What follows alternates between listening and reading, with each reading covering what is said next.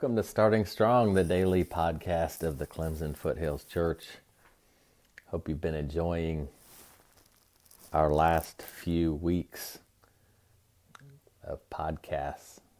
I hope they've been a great start to your day or whenever you listen to them. I hope they're encouraging and challenging. I hope they point you in the direction of Jesus and following Him.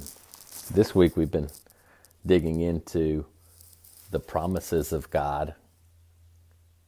I want to start out today in Matthew chapter 6, verse 31.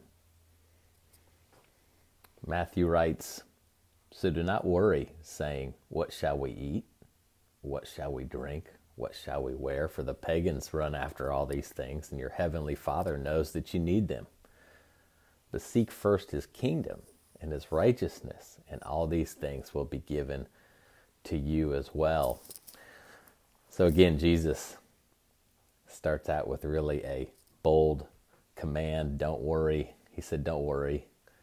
Don't worry about what you'll eat or what you'll drink, about what you'll wear. Don't worry about things that you know you need.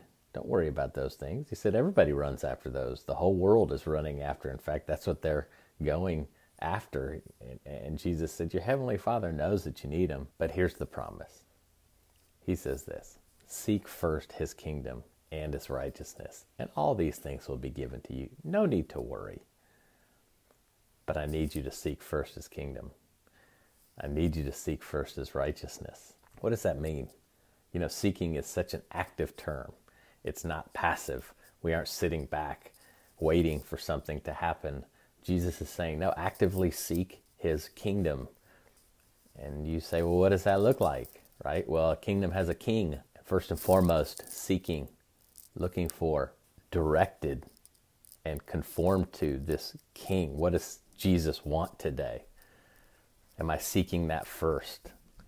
Or am I seeking what I want first? The desires I have, am I seeking those first? Am I taking care of me first? Am I considering all of my needs and figuring out ways to take care of those? Maybe it's financial, right? Maybe it's just a desire. Maybe you just want what you want, and that's what you seek. You wake up in the morning seeking that, seeking, how can I get more money? How can I get more things? What about this new job I have? What about this new relationship I have? Let me seek those things first. And Jesus is challenging us, seek first His kingdom, what He wants.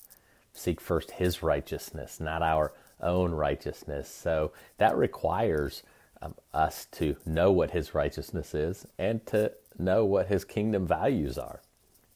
So in so many ways, Jesus continually points us back to His teachings, following Him, learning from Him. We have a great gift. We have the Bible. We have the New Testament. We have the collected teachings in part of Jesus' ministry.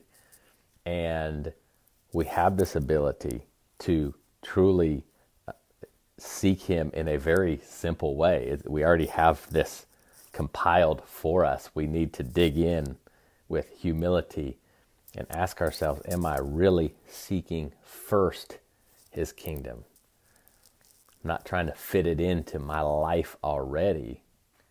This is primary and paramount.